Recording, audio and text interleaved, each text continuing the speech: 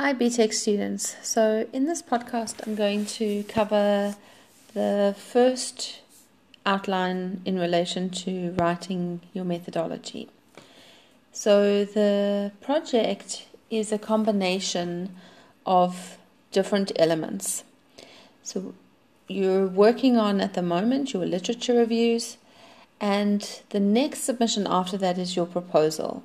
And the proposal is made up of your title, your introduction, and I'll talk to you about the introduction soon, as well as your literature review, your updated literature review. So between when you submit your literature review to me on the 21st of August and when you submit the proposal, you will have had some feedback and you will be able to make some corrections on your literature review. So that's why I say it's the updated literature review. It's not the version that you hand in now, but it's also not brand new. It's not a new thing completely. It's just updated from your previous submission. And most importantly, the one thing that is added that is new, brand new, is your methodology section. And the methodology section is your plan for what you're going to do in order to find out about the topic that you're looking at. So are you doing interviews? Are you doing focus groups? How are you doing them? How are you going to make sense of the information once you've got it from your participants? All of that kind of detail goes into your methodology. So I'm going to just skip through to talk specifically about the methodology. Obviously, as I said, the proposal is a composite of the previous elements of the project. So you will need to know that you're not just submitting your methodology, that in fact it also is a submission of the full proposal.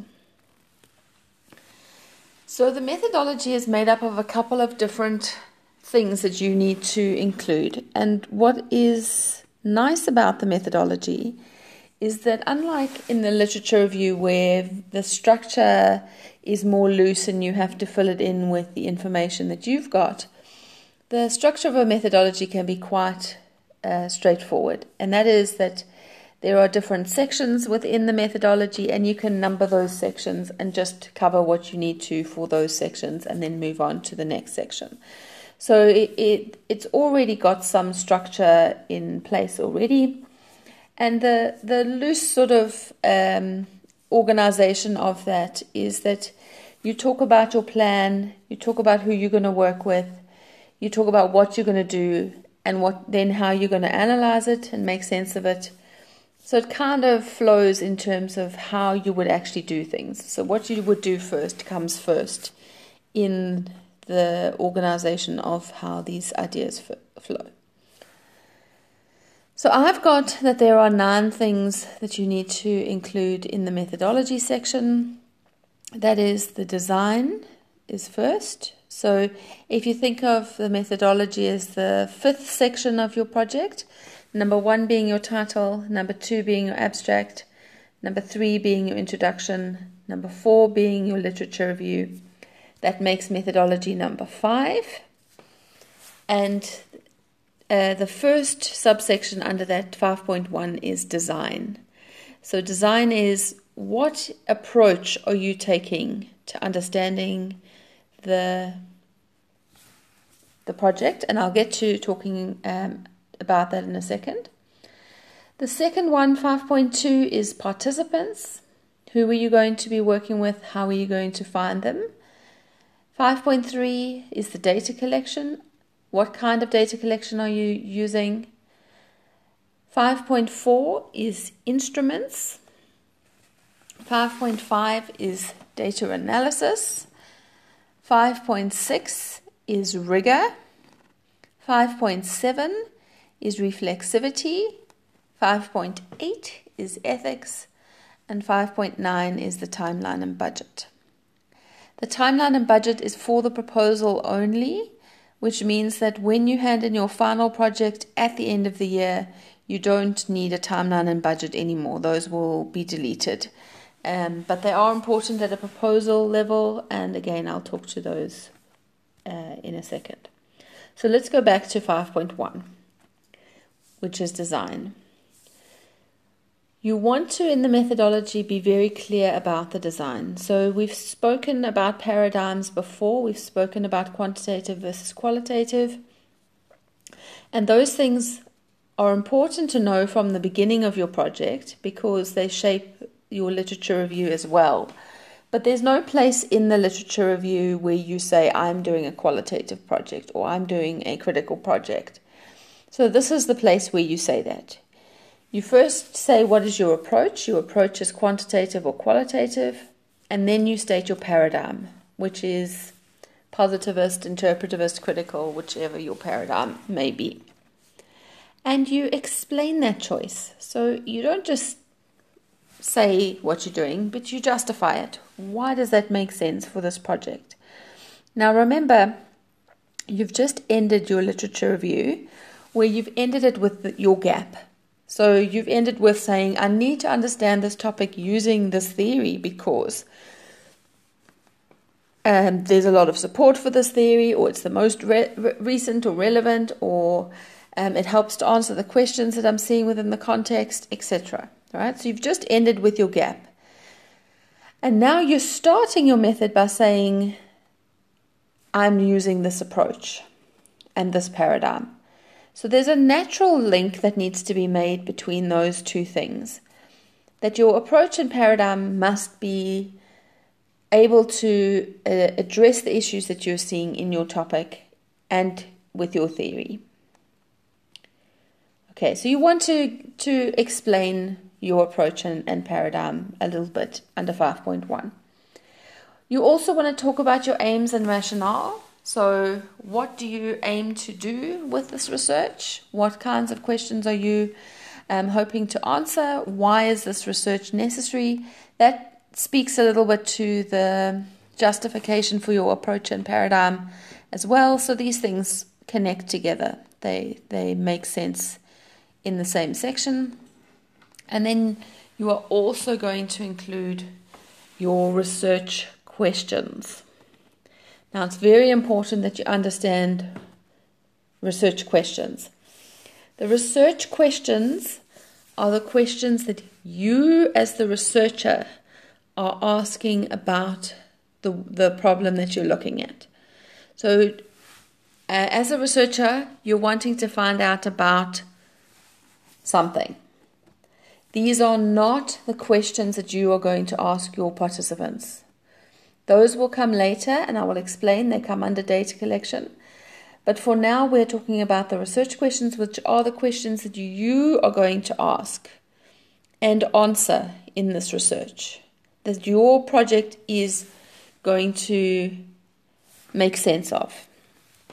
Now, your research questions and your interview or focus group questions, or even if you're doing surveys, they will be linked.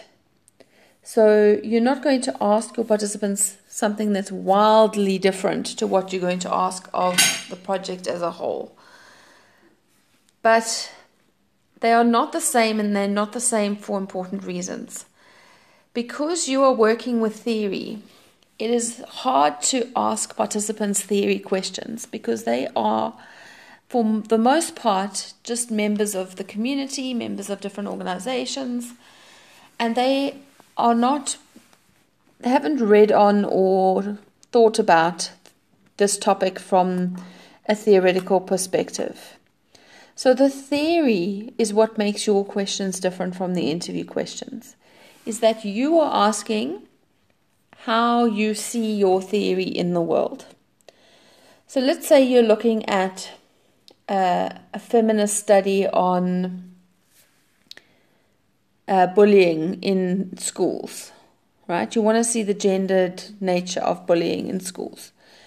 You won't be able to ask teachers or students or parents or anybody, whoever you're working with, about feminism, because it's a very loaded term that people understand differently, that has different definitions, and students especially might not have come across it before. So that is an unhelpful way to ask interview questions. But in terms of the things that you're trying to find, feminism is still your theoretical framework.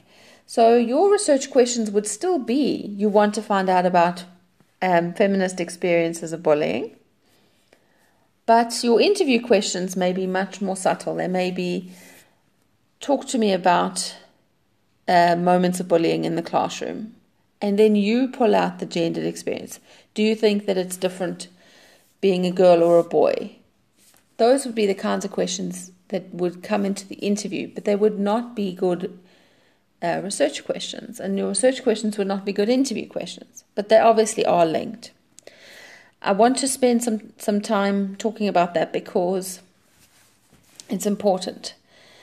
Now, in terms of your research questions, you can have up to 3 main questions, or as I recommend, you can have 1 main question and 3 sub-questions. I encourage 1 main question and 3 sub-questions because I think that it's one project. So having 1 central question makes sense. And then up to 3 sub-questions, because if you have too many sub-questions, your project is too big.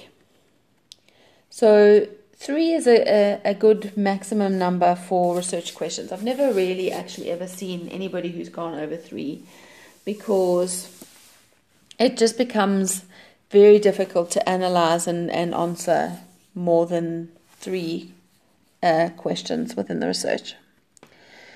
So if you're following what I recommend, which is 1 main question and 3 sub-questions, how you go about writing your research questions is that you use your title to decide on your main question. So if your title is feminist experiences of bullying in the classroom at a school in Durban, then your main question would be, what are the experiences of bullying in the classroom at a school in Durban?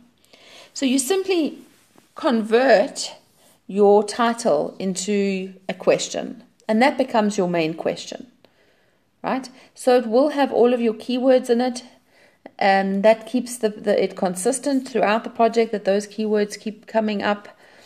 It keeps that focus on those issues. And your title best encapsulates the project anyway, because it includes your participants, it includes your site, it includes your theory. So all those important things are then in your main question. Your sub-questions then will be sub-parts of your theory.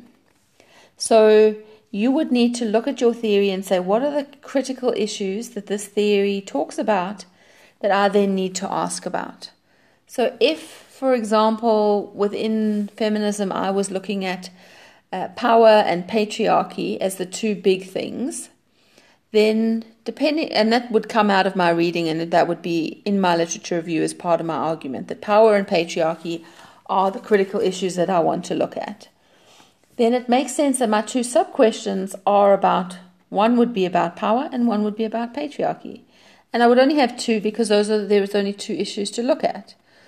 If I was using a different theory, let's say I was using a biopsychosocial model. I like to use this example because it's right in the name. But a biopsychosocial model has 3 components. It's biology, psychology, society. So I would have 1 sub-question on biology, 1 on psychology, 1 on society. So look at your theory and decide what is the theory offering to me that I could look at.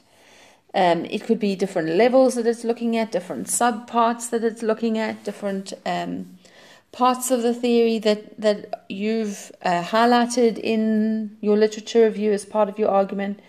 Those are the things that you're going to bring forward as your sub-questions. Okay. The next section is 5.2. It's your participants. So this is who you are working with. So you want to say first of all, what kind of people you're working with. Are you going to be talking to teachers or journalists or students or engineers, right? It doesn't matter. This is obviously going to be dependent on your particular project. And it can only be one kind of person. So you can't say I'm going to talk to journalists and editors and managers and readers, because that's going to split your data. We've spoken about splitting the data before. And splitting the data means that you create ever smaller and smaller groups of people that you can no longer make any claims from the data. So if I've only got one editor in my group, then I'm only saying that one person thinks like this. And that's unhelpful to the process of trying to make knowledge, because you want to be able to say, actually, there's enough people who think like this to think that there's something real about that this is possibly an undercurrent that is true for many people in dealing with this problem. So you want to have one kind of person. If you're doing interviews, it would be 6 interviews with one kind of person.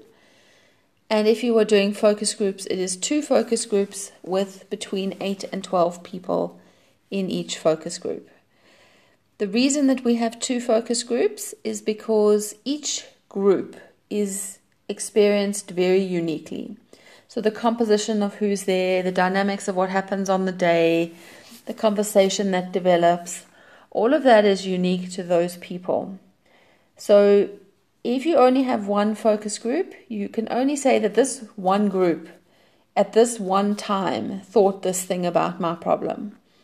But if you have 2 and you start to see similarities between the 2 groups, then what you are seeing is true for the problem and not only true for the group. Okay, so in terms of your sample, you're going to tell me who you're going to interview, what is the number. That's important, and why you've chosen those people to best represent your topic. Then you're also going to talk to me about selection. How are you going to come up with picking this population or this group of people? And selection could also be called sampling, and there's various sampling strategies that you can use in research. The first sampling strategy that you could use for those doing interpretive or critical projects, I don't imagine anybody's doing positivism. In fact, let me talk about the positivist strategy, because positivism is a counter to what the other strategies are doing. So the most commonly used positivist strategy is random sampling. And when they say random sampling, they do not mean random in the sense of just unorganized, by chance somebody gets selected. What random sampling actually means is 2 things. It means, 1, that you know every person in the group. So if you are looking at journalists at the independent newspapers, you can get a list of every journalist who is employed by the independent newspapers. You know everybody's names, everybody who is employed as a journalist at that organization is included. Now, positivist studies, that they will pick populations where that is true. So if you go to a school, or you go to a company, or you go to, I'm trying to think, a religious group, right? You could ideally find everybody who's ever gone to that church, right, in the last year. So you could get a list of people of those names and get that information. What you can't do, however, is that there are some groups where that is just not true. So you can't, for example, find out everybody who has HIV in Durban. firstly, that number would be quite big, but also we just simply don't know. Similarly, we wouldn't know that information for groups of people who've been raped or groups of people who are sex workers. There are some groups where knowing everybody's name, knowing the entire group information just wouldn't be possible. So random selection only works when you know every member of that sample. And the second criteria that makes random sampling work is that everybody has an equal chance of being selected. So once you know everybody's names from that group, you can put their names in a hat, you can put it into a system on the computer, you can roll a dice. It doesn't matter how you do it. But so long as everybody has an equal chance of being chosen, you then select out of a hat or based on the roll of a dice or etc. Right? So you just pick randomly, not knowing who exactly you're going to pick. There's no bias at all towards any one person over another. So there may be somebody in the group who is a really good person to talk to, but they don't get chosen because they weren't pulled out of the hat. Or there could be somebody in the group who is really bad to talk to and they are chosen. And you can't know that and shouldn't use that to make your decisions. Your decision is made purely by the process of selecting randomly, of selecting equally, or giving everybody an equal chance of being selected out of a hat. And that's random selection. Now that, as I've already suggested, may not work for every kind of population. It doesn't work where you may have participants who don't want to participate, or where you just don't know every person who belongs to that particular grouping. So the other kinds of sampling strategies are ones that are ones that will work better with interpretivist and critical projects. The first is convenience sampling. And convenience sampling is that you have an established group or an established connection or a convenient location. So I'm already at DUT, so I'm going to do my study at DUT because it's convenient, not because it's the best institution to find out about this problem, but it has benefits in terms of its convenience, and therefore the students that I choose are ones that are accessible to me.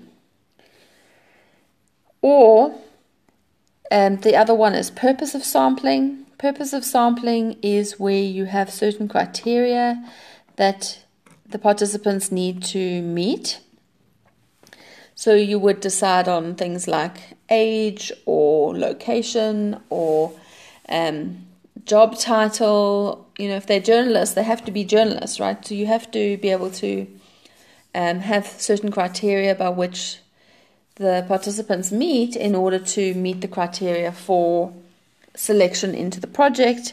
And then you would talk about how you will go about approaching and engaging people to participate in the project that is unbiased.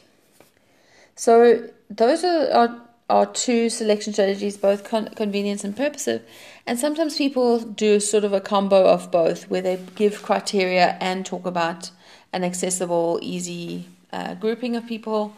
So those two strategies actually work very well together.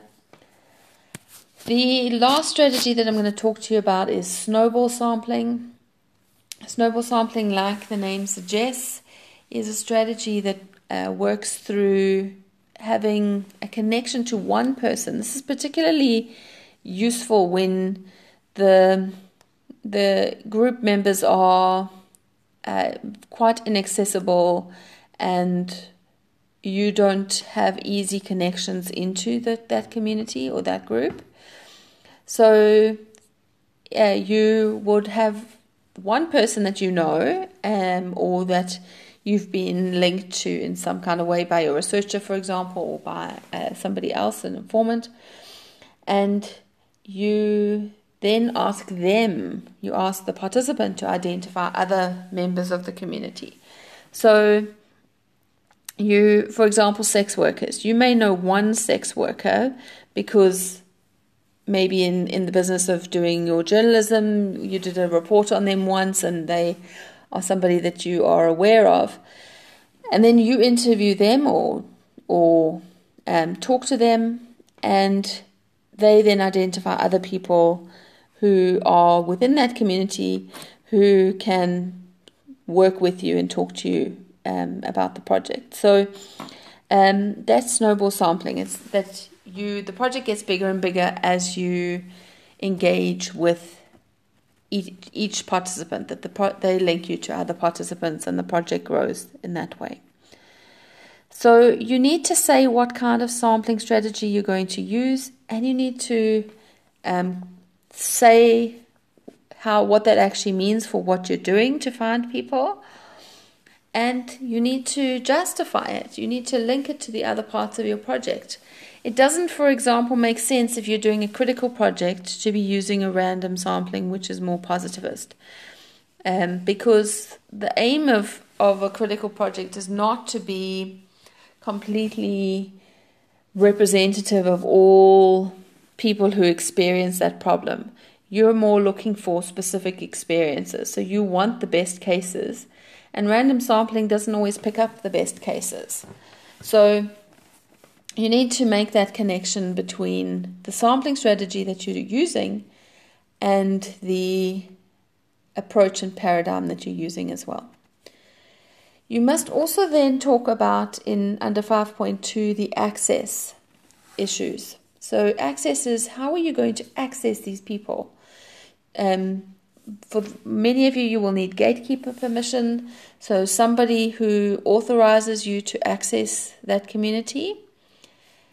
And that's an important part of the PG2 document in particular. Who are you going to ask for permission? So if you're working at DUT, if you're talking to DUT students, you actually have to get gatekeeper permission. There's somebody, in this case it's a departmental permission, but at a master's level and a PhD level, you actually get the DVC for research who signs off on your gatekeeper permission to say that you can continue to do the study.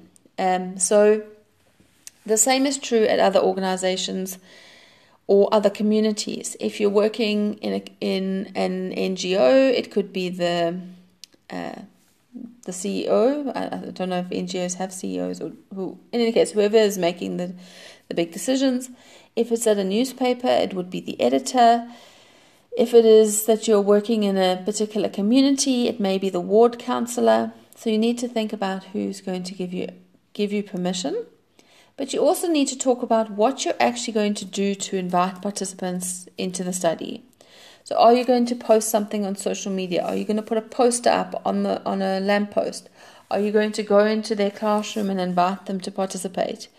All of those are specific decisions that allow certain things to be conveyed or not in terms of how the research is going to happen.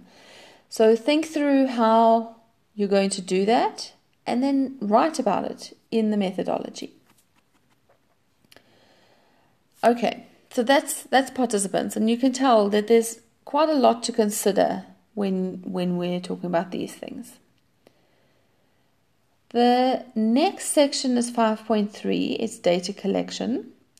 This is where you want to talk about whether you're doing interviews, a survey, a focus group, right? And what that means.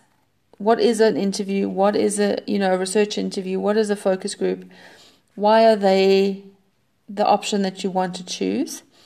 Now, I'm going to send you all the readings that we did in class that help to think about the difference between interviews and focus groups.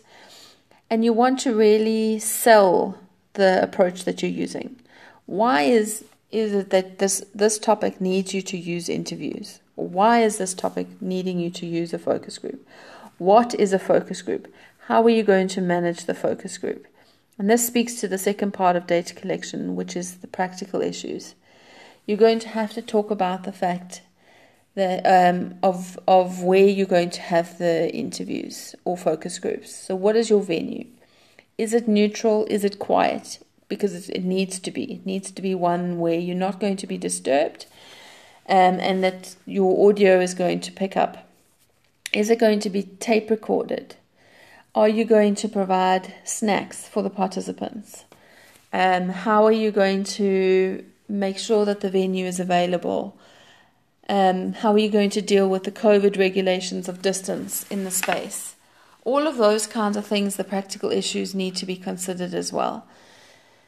5.3, the data collection, and 5.5, the data analysis, are probably the two big pillars of your methodology. So what are you going to do and how are you going to analyze it? Now we'll get to 5.5 in a second, but 5.3 will be a meaty section of the methodology. You do need to defend your choice and explain in detail what you're going to do. So it's not just a case of I'm doing interviews and that's it. Well, what are you doing? Are they semi-structured interviews? How do they help to talk about your problem? Yeah, what do they offer in terms of your paradigm, your approach, your qualitative approach? How do interviews make sense? What are the benefits of doing interviews? All of that kind of stuff is stuff that you're going to want to use to justify your approach. Then 5.4 is your instruments. It leads on quite neatly from the data collection, because the instruments for qualitative projects, which I know that the majority of you are using, is your interview or focus group schedule. So it's the questions that you're going to ask your participants.